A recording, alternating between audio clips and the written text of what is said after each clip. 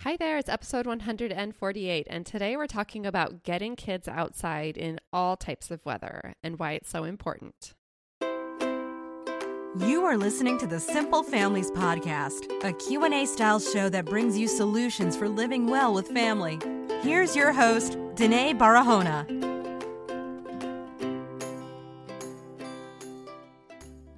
Hi there, thanks so much for tuning in. Today we're going to be talking about one of my favorite topics, which is getting kids outside. But before we dive into that, I have a word from today's sponsor and something new that I'm starting every week. Today's sponsor is one that is newer to the podcast, but if you've been listening, you know that I love them. I talk about them on Instagram too. It's Branch Basics. Now, Branch Basics is a cleaning company. Their products are easy to use and they come with refillable bottles. You just fill up with water and add a little bit of the concentrate and you're ready to go. I had a lengthy conversation with all three founders before signing on to do this sponsorship, and I have to say they are absolutely passionate and informed about the work that they're doing.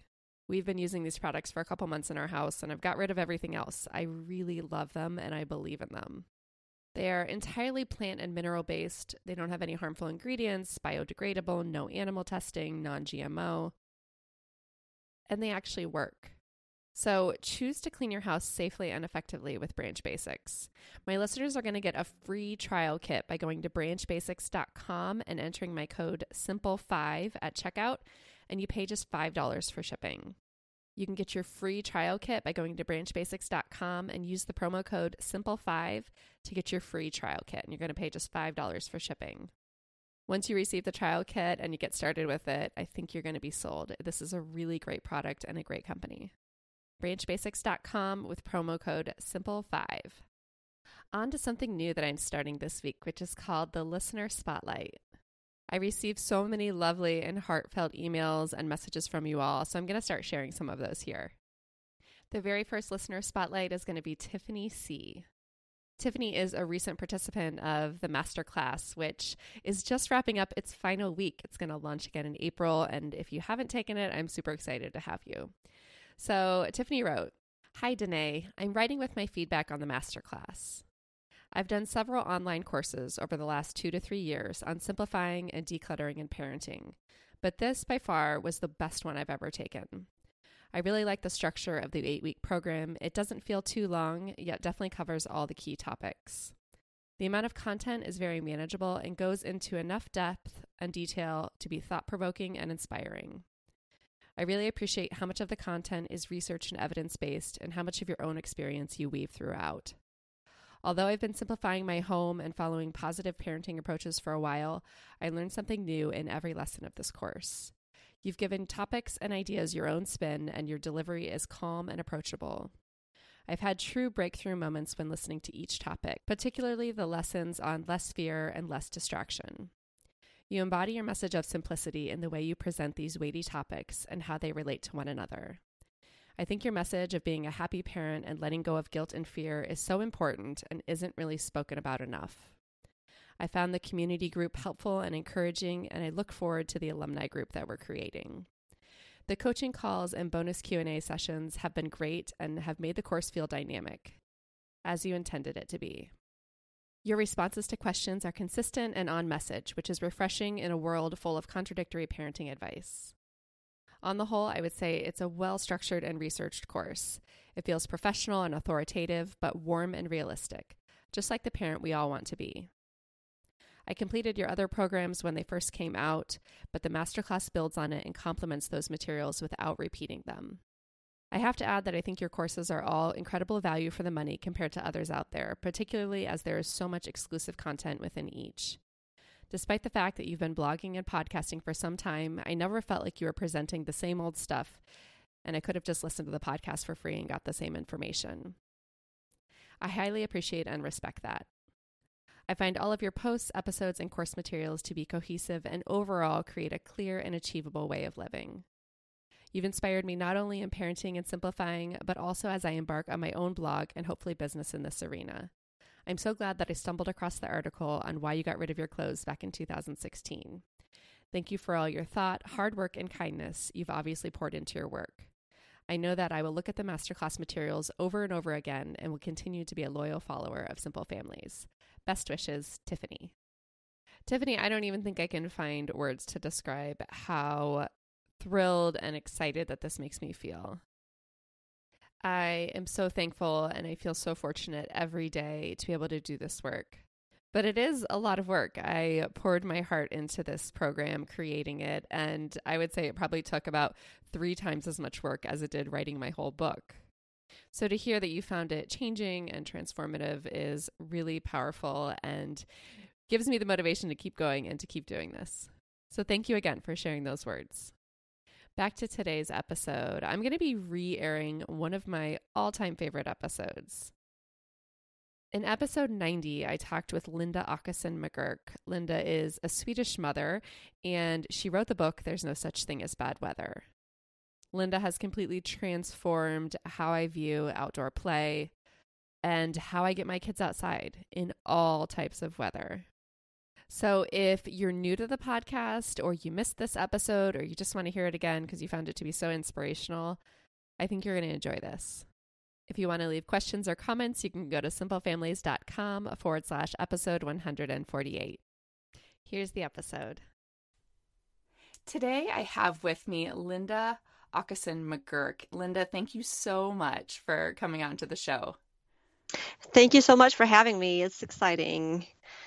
Linda, I have been reading your book over the past couple of weeks, and I have learned so much. It's answered so many questions for me and just sort of brought a lot of things together in my mind. And Linda has just recently, was it in October that you published your book? Yes, just at the start of October, actually. Yep. Okay, so Linda just published There's No Such Thing as Bad Weather. And Linda is also the blogger behind Rain or Shine Mama.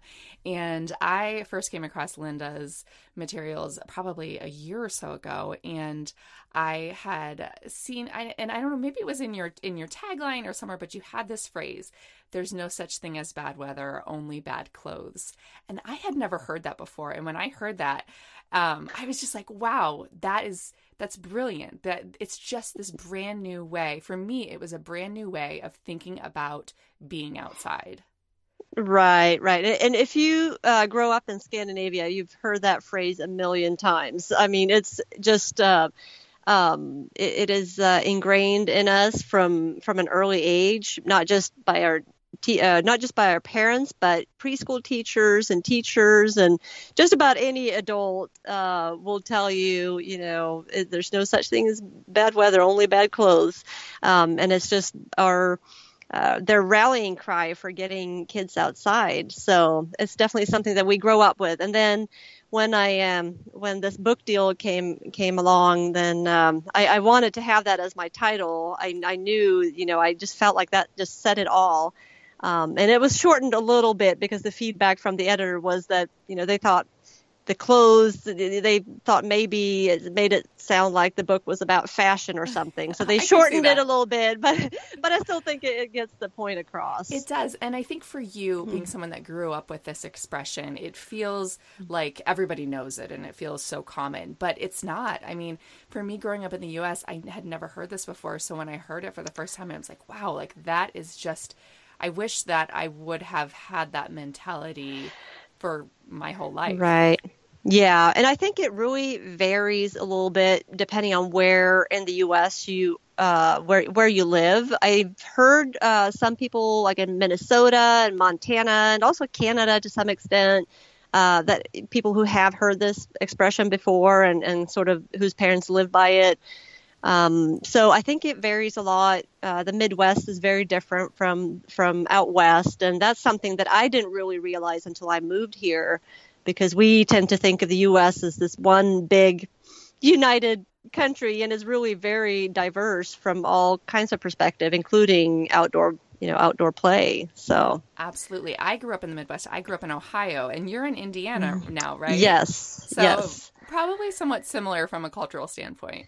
Absolutely. Yeah, I think so. The Midwest here, I feel like life kind of, I think a lot of people hibernate in the winter. I think I'm the only one that's like hoping for snow, because people here just tend to see it as an inconvenience. So that was a bit of a culture clash when I moved here, and then the kids are being often held inside for recess when it gets colder, and you just don't see kids playing outside in the winter at all, almost. So that was hard for me trying to raise my own kids here. And part of the reason why I wrote the book, because I felt like there's something missing, something that I really cherished from my own childhood, and I felt like my kids were missing out on. So that's really what set the wheels in motion. And you have two daughters. How old are they now? They are 6 and 9 now. Okay, so they're still very young. Mm-hmm.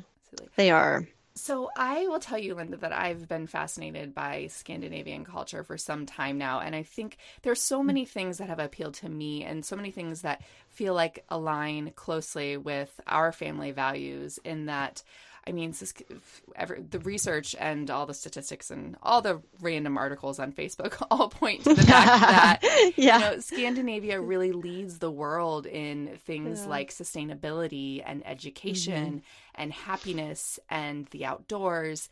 And those are all things that I value and my husband values and that we really want to raise our kids with. And until I read your book, I didn't realize the connection between those things. For some reason, I sort of thought that those were all sort of just different entities. It's like, wow, look, they have a wonderful sustainability program, but they also have a great education system and a great outdoor culture.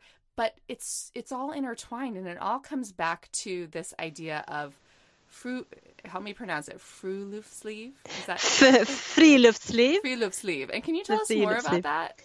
Yeah, so friluftsliv, it loosely translates to open air life. And basically, it just describes a lifestyle that is kind of immersed in, immersed in nature and enjoying nature in your everyday life without any sense of competition.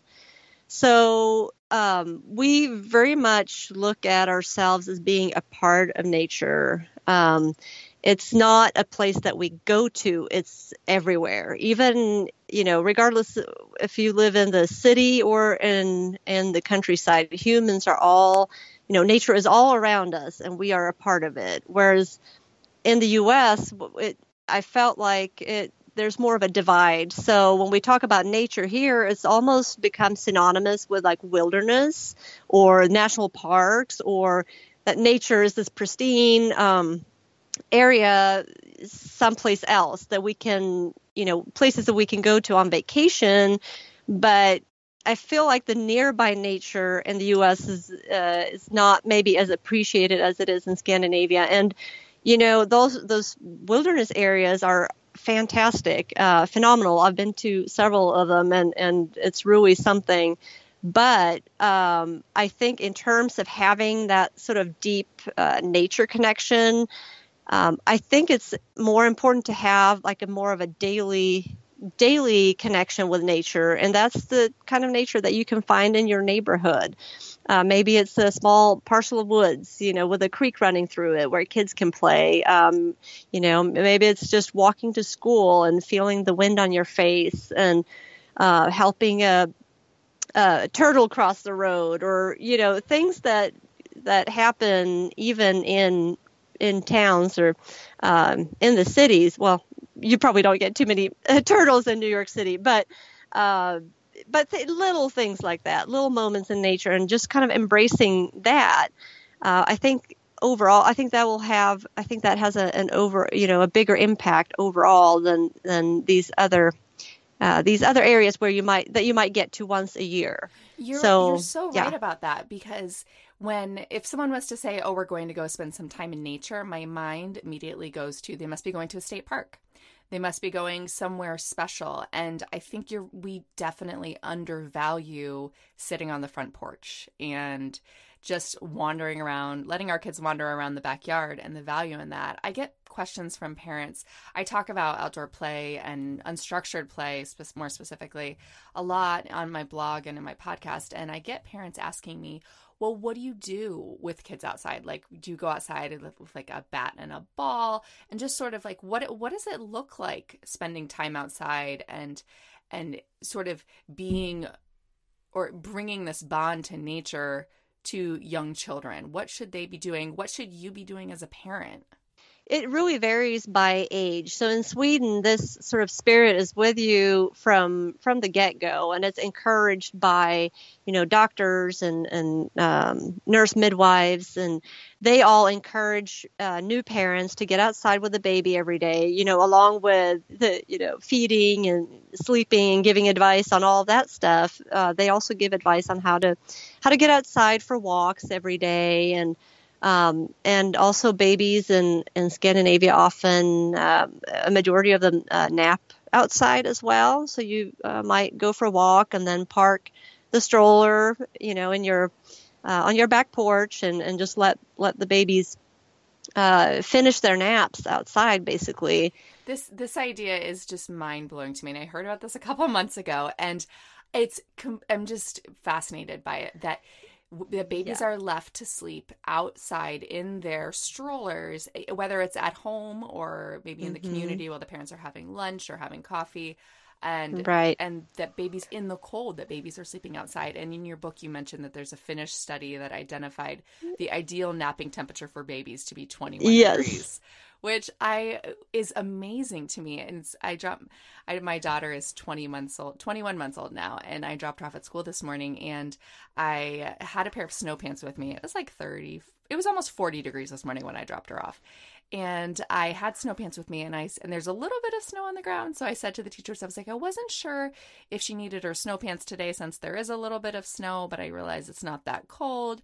And they said, well, we're actually not going to have time to go outside today because we have yoga and Spanish, and we have a full morning of activities. So we're just not going to go out. So you can just take them with me. And my heart sort of dropped. And it's just the sense that there's so many other things that we're prioritizing over outdoor play. And if the weather's not perfect, then we're not taking our kids outside. And do you find that to be the sentiment across the U.S.? Yes, I do. And that is another big difference, because in Scandinavia, this outdoor play is highly valued for, in its own sake, because people are so aware of all the benefits. So at preschool, the kids are actually entitled to outdoor play. It's in the national curriculum for the preschool. So all preschools basically have to offer it, whether they're in the city or in the rural area. So in the cities, even they take the kids outside. They usually have like a little playground area, or they'll take them to a park or some other green space. And it's just, there's just a lot less emphasis on organized, adult-led, structured activities in the early years, especially in Scandinavia. There's just this consensus among both parents and early childhood educators that young children, they should just be playing, and that doesn't mean they're not learning at the same time. They learn through their play, and there are, even at preschool, there are activities, but they are very open-ended, and it's a lot of them are child-led as well. So there's a huge difference there. And you mentioned that when parents are touring daycare centers, that they are often looking for space for babies to sleep outside. Is that true? So they'll look and make sure that's sort of a box that they want to check when they're touring facilities. Did I read that right? Well, it depends. You don't always have the choice of a preschool, like typically, because preschool is, it's like government subsidized. So typically there's the preschool in you might have a little bit of a choice, but, you can't like shop around, too much for preschools, but it is something that a lot of parents request. Yes. And if the kids have not played outside enough, according to the parents, it's something that I know for sure. I know from experience, it's something that parents sometimes complain about. Yeah, it's like, oh, it was so, temperature was so and so today. Oh, and they didn't take them outside, and so yeah. See, it's the absolute opposite here. I've actually heard from my school that parents will come in and say, don't take them outside. It is too cold Mhm. today. Or why were they outside so much? And Yes. it's just the mentality and attitude towards getting kids outdoors is so different in the US versus Yes. in Scandinavia. Right. It is. It's very different.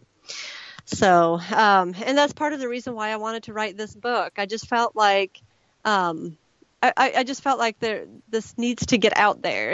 I just wanted there to be more of an appreciation of outdoor play. I feel like we've gotten away from it in this country. It used to come more naturally, I think a few decades ago. Absolutely. When I was a kid, Yeah. I played outdoor freely, Right. unstructured. My husband as well, and we are both in our mid Mm-hmm. 30s now. Is your husband, did he have a similar experience growing up in Yeah. the US?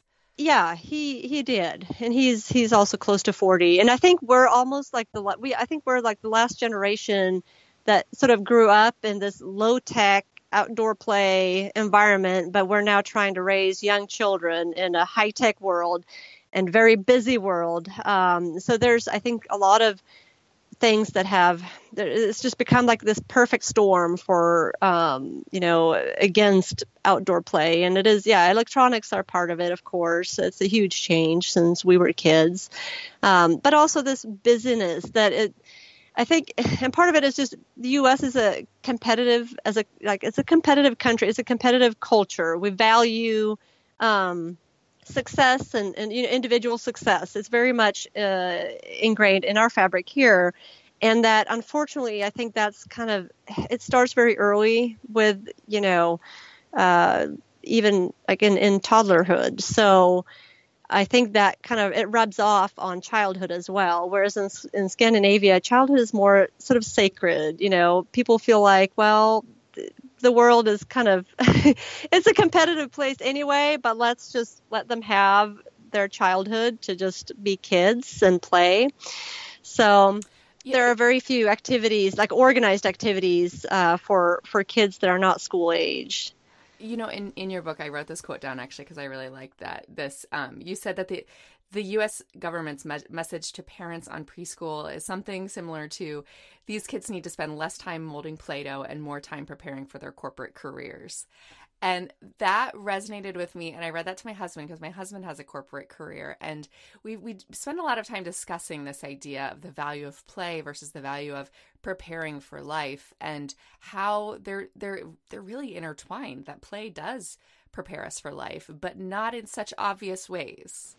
Right, because unstructured play is very good for creative thinking, imaginative thinking, for example, and learning social skills and things like that too. And if you look at the Scandinavian countries, they are really at the forefront when it comes to innovation, and economically as well. They're doing really well. So obviously, they're still managing to keep up and then some, even with these very sort of unstructured, playful childhoods. So I think that says a lot. Right. And when we take away these opportunities for play, we are sometimes just creating what to me seems like sort of a path towards anxiety and stress and overwhelm, which is something that I'm really passionate about discussing with my audience on Simple Families, is that we as parents today are overwhelmed with those things. We have a lot of stress, a lot of anxiety about planning for our children's future, about planning for our own futures, and we transfer that onto our children a lot of times. And we pass that stress along to them, whether it's purposeful or not. They can feel it in us, and they can feel it in our energy, and we may be sort of leading them down that path without intending to, or without even realizing it.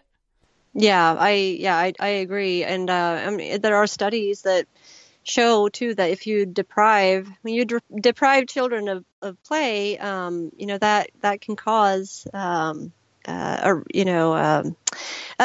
increase in mental unhealth, or that just, and it's all those things are on the rise too.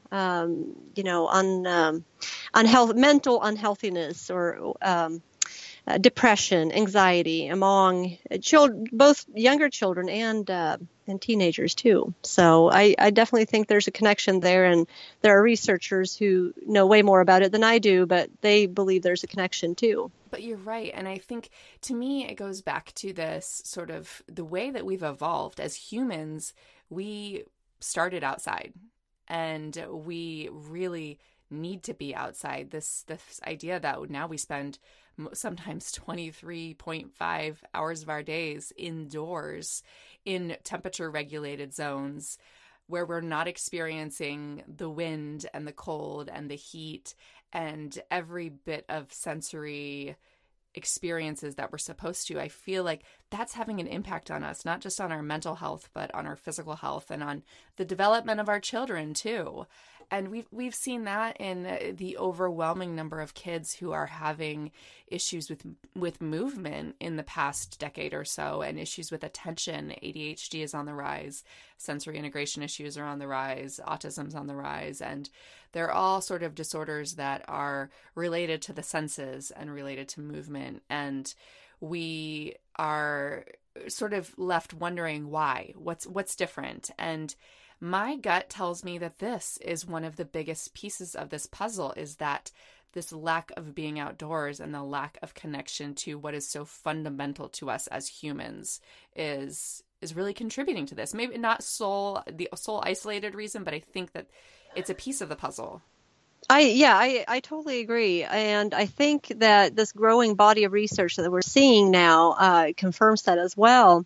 Just when they first started studying the connection between nature and wellness, mental wellness in the 80s, people just kind of scoffed at these researchers and basically thought, just dismiss them as crazy hippies, more or less. But, over the past 30 or 40 years, I think science has really proved them right, that now we're seeing all kinds of studies come out on the positive effects on our well-being, the positive effects of nature on our well-being. And these effects are measurable. Nature can have, it can lower our blood pressure. It can lower our stress levels, cortisol levels, which is an indicator of stress. And there's a reason why nature therapy is now sort of becoming a thing. And there are even doctors prescribing nature time to kids with different mental issues, and adults too, for that matter. I think, yeah. No, I was just going to say, it's funny that you mentioned crazy hippies, because I often feel like it's me and crazy hippies who are interested in getting their kids outdoors. It feels like an extremist point of view. Like, it's just so different. Do you feel like that? I mean, that like to find other like-minded parents is so difficult. It is. And I've been in that situation many times with my kids, which is, why it's, for example, my daughter's preschool, when my oldest daughter was in preschool, I was on the board as this parent cooperative, and we were discussing end of the year activities. And I just, me being me, suggested, well, why don't we take them to this nature preserve? Because we have this awesome little nature preserve, just like a 15-minute drive from our town. And the teachers and the other parents just looked at me like I was out of my mind. It's like, no, we are definitely not taking the 3-year-olds there. It's like, no way. And I just didn't understand why, because I've been taking my kids there since they were born. But then I realized that a lot of those kids have never been there, and maybe the teachers were just afraid of the liability of it all. There are some tall cliffs and things like that, and they were probably just worried that the kids would just like walk over a cliff or something. It's just out of everybody's comfort zone. It is very much. Whereas I just didn't look at it from that perspective at all, because my kids were so used to it. But then when I try to look at it from their perspective, it's like, yeah, that I could see why they would feel like that. So I've had a ton of situations like that. So Uh-huh. You mentioned all the research on the impact of nature and how it's so wonderful for our health. And it makes me sort of nervous for our future, especially here in the US, as it pertains to this kind of research and getting this information out, because I feel like we all know that the funding to our outdoors and to our state parks are being cut more and more all the time. And the funding for things like research are often very times linked to governmental organizations too. And I feel like getting that funding to research into nature and the impact of nature on mental health and on our well-being is probably hard from a researcher standpoint, getting those grants and that sort of thing. And it's not going to be easy for researchers to dig further into this area, and it might even delay getting this information out there and really learning more about it. Right, right. And that's where other organizations are, like the Children in Nature Network, for example. That's why they are so crucial in bringing this message out, as well as books like, not just my book, but other books that are out there that sort of cover the same topic. I think individuals have to do a lot more of the legwork in the U.S. That's just how this country operates. But individuals coming together can also be very powerful. In Scandinavia, we have much more support from the government. The government actually, I think it was a government report that even coined the phrase friluftsliv. So, from the get-go, the government has been very involved in setting aside green spaces for outdoor recreation, and that's both on the local level and the state or federal level. And I think we really, in the U.S., just have to advocate and begin on our local level, because that's where we have the most influence. So baby steps, it's going to be a long process, but the first step is definitely just getting this message out there. It's a powerful message, and I think, it starts at the family level with getting your own kids outside, every day, preferably, and then, working with, the next step up, maybe that's a family group that gets together on a regular basis, like a nature club, or maybe it's working with a school, trying to get like a school garden, or maybe it is developing an area for a new, like a natural playground, or securing a piece of woods where the kids can play in partnership with a private landowner or something like that. One advantage that we have in Scandinavia is that we can use private land as well, and that is really crucial to our outdoor recreation. But since we don't have that in the U.S., we have to find other ways of getting it. Right, and I was so surprised by reading that in Sweden, that all land is basically open to access. Like, you can just camp in somebody else's backyard, as long as it's not too close to their house, that you can just sort of wander and enjoy the outdoors everywhere, which to me would be such a game changer, because we don't live in the woods. We live about an hour north of the city, and we have a beautiful, beautiful area full of woods, but our house doesn't lie adjacent to woods. There are some just up the road, but it is covered in no trespassing signs. Yeah, that's the reality of it. Unfortunately, there are a lot of we have the same thing here. We live in a rural area, so it is full of not exactly nature areas. We have a lot of agricultural land too, but we do have a lot of woods, but they're all privately owned. So when you really look at, which areas do kids actually have access to, where can they play, it's just not a whole lot. So you're right, but they're out there, and I want to share with you a little story. So this past summer, when we were living in Texas before we moved to New York, I decided I was going to start a forest club, and this sort of rose out of, there is a new program that it has come to the U.S. in the past year, and it's it meets weekly, and it gets kids outdoors. It's led by an adult. Charges something like $100 a month or something like that. And I've heard it's an absolute wonderful program, and it's a great way to get kids outside. Now, when I heard about this program, I thought, this is really wonderful that we're working to connect kids to nature more so. But you know what? Nature's free. I'm not paying $100 a month to get my kids outside. So I was like, you know what? I am just going to get a bunch of families and start our own little weekly meetup. So I did that. So I put together a group. I had so much enthusiasm. I probably had like 50 families registered, and just a really informal, you're not paying anything. We're all showing up at the same place. I found this little spot in the city on a creek, and the kids all showed up in their boots with their nets. And the first day we probably had 30 families. We had so many families, we had to split it up into 2 days. Otherwise our little spot on the creek was going to be overwhelmed. And it was wonderful. I had so much feedback. I got emails and messages from people saying, this was the best day I've had in a long time. My kids love this and enjoyed this. Thank you for organizing. And the next week we went from 30 families to about 7. And then the next week, I think it was just me and one other mom. And I'm pretty sure she was just there because she felt bad for me.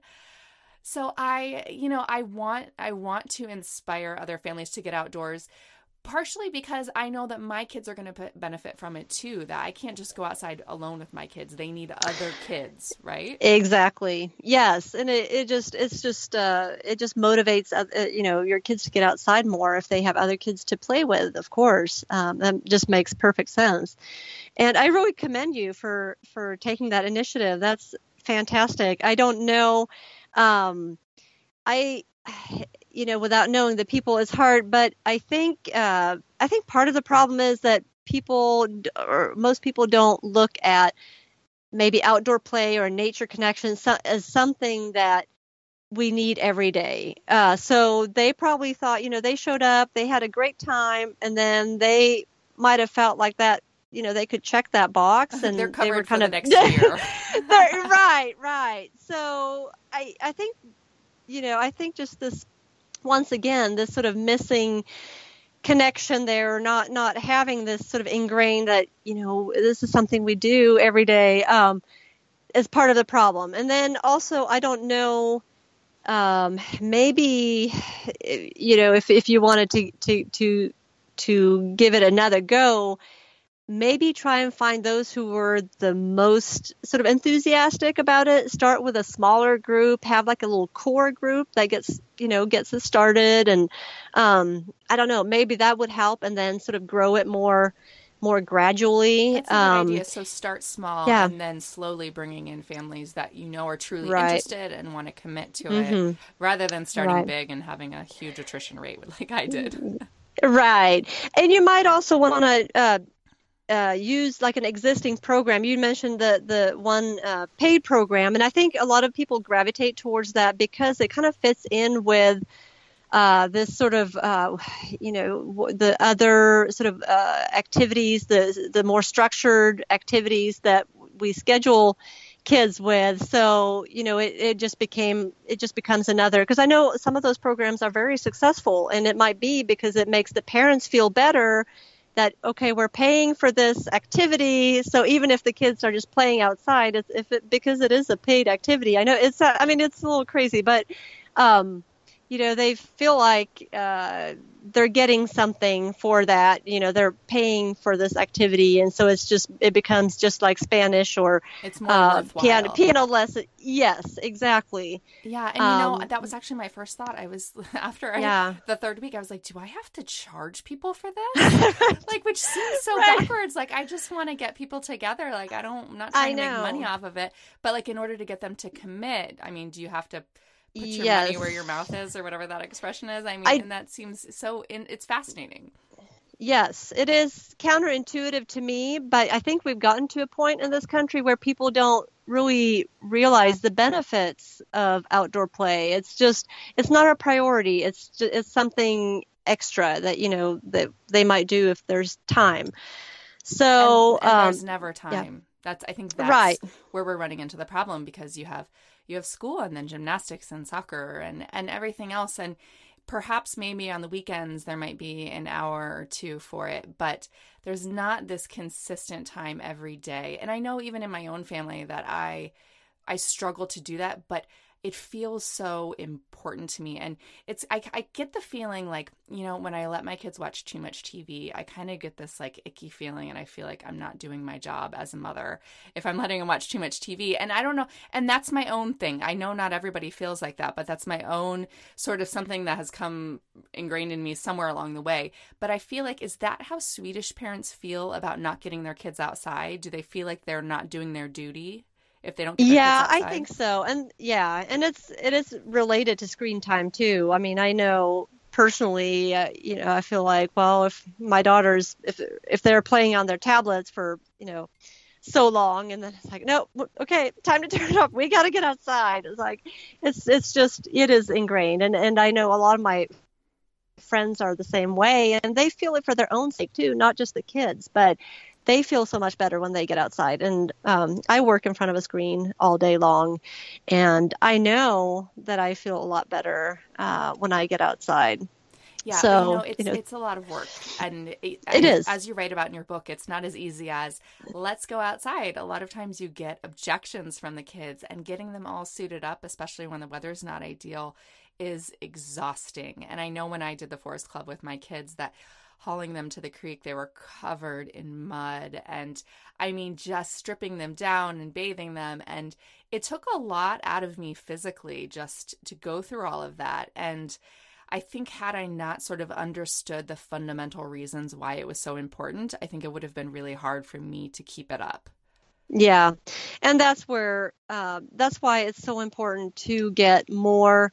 So it's not just on the parents, but to get and this is a tall order, but like to get the school systems to understand that why recess is so important, to get preschools to take kids outside too, and daycares. I mean, parents can only do so much, we have many other people who take part in the raising, well, unless you homeschool, of course, but there are a lot of other people who are involved in raising your kids and have them for a great part of the day.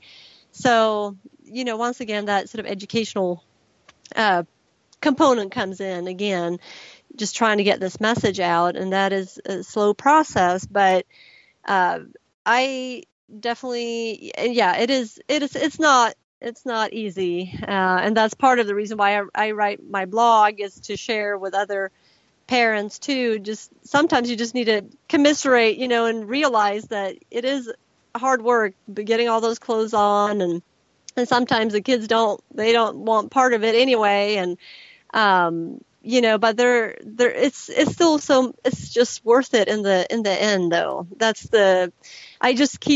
I keep thinking of the way I was raised, and how that's still with me, and I want to pass it on to my kids, my love for nature and this being outside every day, and I can see it now. I can see the results now.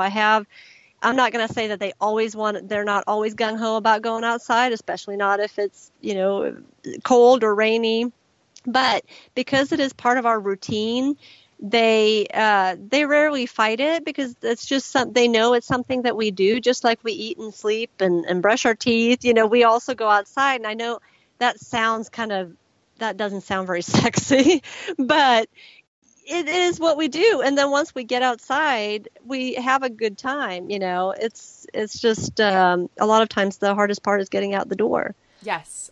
For us, most always the hardest part is getting out the door.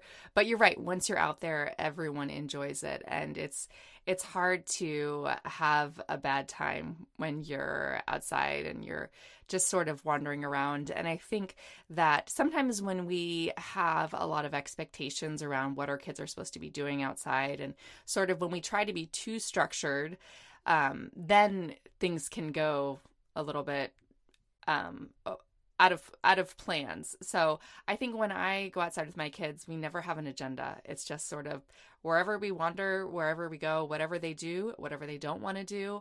I don't have a specific checklist of things that I want them to get done, so I don't end up disappointed.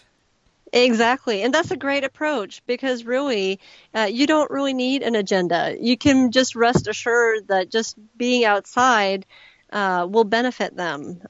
They will find ways of exercising their muscles and just, climbing up on things, and you can just rest assured that they're reaping all the benefits from it without you organizing things. So sometimes I find that I have to, if my kids are reluctant to get outside, it helps if I can suggest an activity, and they're old enough now that sometimes they want to have something to do, but I don't typically I don't see it as my job to entertain them, but I might suggest some things. We might go outside and play hide and seek, but there are also days when they just go outside and play on their own because they're big enough and we live in a safe place, and so they play outside by themselves a lot, and they know that's part of their routine, and they usually find something to do. Great. Well, I love to hear that it is possible. And I think that I hear so often from people that it's a different world we're living in, but does it really have to be, or is that sort of what we're creating for ourselves?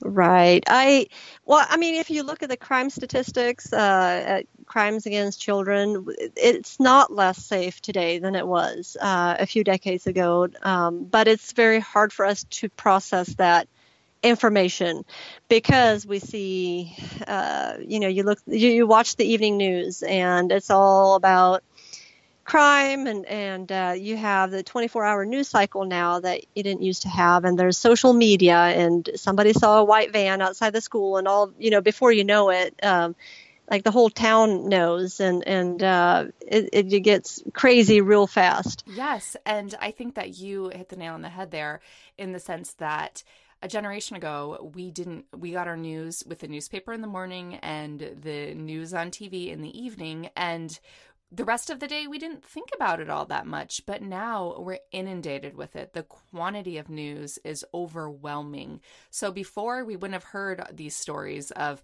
a suspicious van in the neighborhood because 99% of the time it turns into nothing. But now we hear the stories of it and they scare us because we wonder what could happen.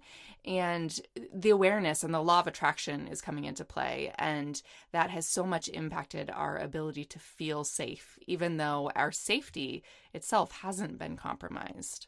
Right.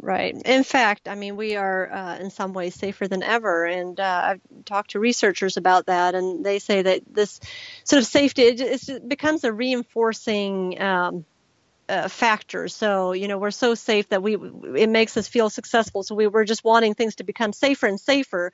And it gets to a point where we kind of hamper our children's development because they're not allowed to take any risks at all, which they need to learn how to judge risk for themselves. That's not really something that you can just teach. It's something they have to experience. And I know a lot of parents struggle with this, and I think we've all had, as parents, one of those moments where maybe you lost sight of your child in a busy place, or and your heart starts to race, and it's just the most awful feeling in the world. I know. It happened to me once when my oldest was 4 and my youngest was 1. I think I sent my 4-year-old outside first while I was I was putting on clothes on the 1-year-old. So the 4-year-old went outside to play with the dog in our backyard, which backs up to some woods.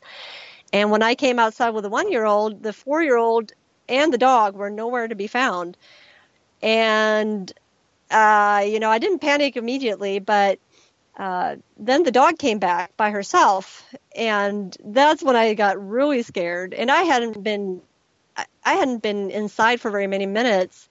And so, I know exactly what that feeling feels like. And it probably felt like I was searching for 5 hours, and she was probably gone for 5 minutes. And then she just came up the hill, she just followed the dog down to the creek. And then, probably found something on the way that was fun to look at. And I'd been calling her name, and it's an awful, awful feeling. But, the moment you become a parent, you just got to brace yourself for these moments because they will come. You can't. It's just impossible to completely avoid risk, and you shouldn't for your child's sake, and they will learn gradually. So the idea that Scandinavian parents sort of practice is this freedom with responsibility. So the idea is to gradually give your child more responsibility to do things on their own, and it starts in the early ages, really, and try things on their own. And then when you do it like that, it doesn't seem like such a drastic thing to all of a sudden, just let them roam free in town or something. If they haven't had any experience before, then yeah, that feels really scary. But if you gradually work your way up, then you know what your child is ready for. Right. And at one point in your book, I think you say that removing all risk has become a parenting strategy. Which I completely agree with, that the more risk we can remove, the safer we're going to be able to keep our kids, and that feels like the direction that we're moving in, although the result of that is that we are preventing our kids from failing and preventing them from falling, and these are things that are so necessary for them to become resilient, productive, developed members of our communities. Yeah, absolutely. Yeah. And like I said, that all starts in childhood. I mean, we're seeing, kids who are college age and they've never been faced with any risk, and some of them are just really fragile because they're not used to doing anything on their own, because parents have done everything for them just out of fear that they would fail or hurt themselves or something. So definitely. Well, Linda, this has been so wonderful. I'm so appreciative of your time and this book, and it's just been so inspiring to me. And I really want to dig in and learn more. And I hope that I can inspire some others to spend some more outdoor time with their kids, because it's so important. But at the same time, I think that this message it's not one that's common yet in our culture. And I think little by little, I'm hoping that your book and your message can spread and really make a difference in the kids of today, not just the kids 20 years from now, because I think this is going to catch on 20 years from now. Yeah. But I think the kids of today, my kids, I want them to feel this, and I want them to be moving in this direction. So I so much appreciate your time today and you writing this book, because it's a really wonderful message. Well, thank you so much for having me. It was great to talk to you. Thank you about so all much. These things. Thank you, Linda. Yeah. Thanks so much for tuning in. If you've enjoyed this episode, go to simplefamilies.com and leave your email address at the top. That will put you on the email list so you can stay in touch with what's going on in the community, the blog, and the podcast. And if you want to learn more about Linda, you can find links in the show notes at simplefamilies.com/episode 148. There you'll find a link to visit her at rainorShineMama.com and a link to her book, There's No Such Thing as Bad Weather. Thanks for tuning in.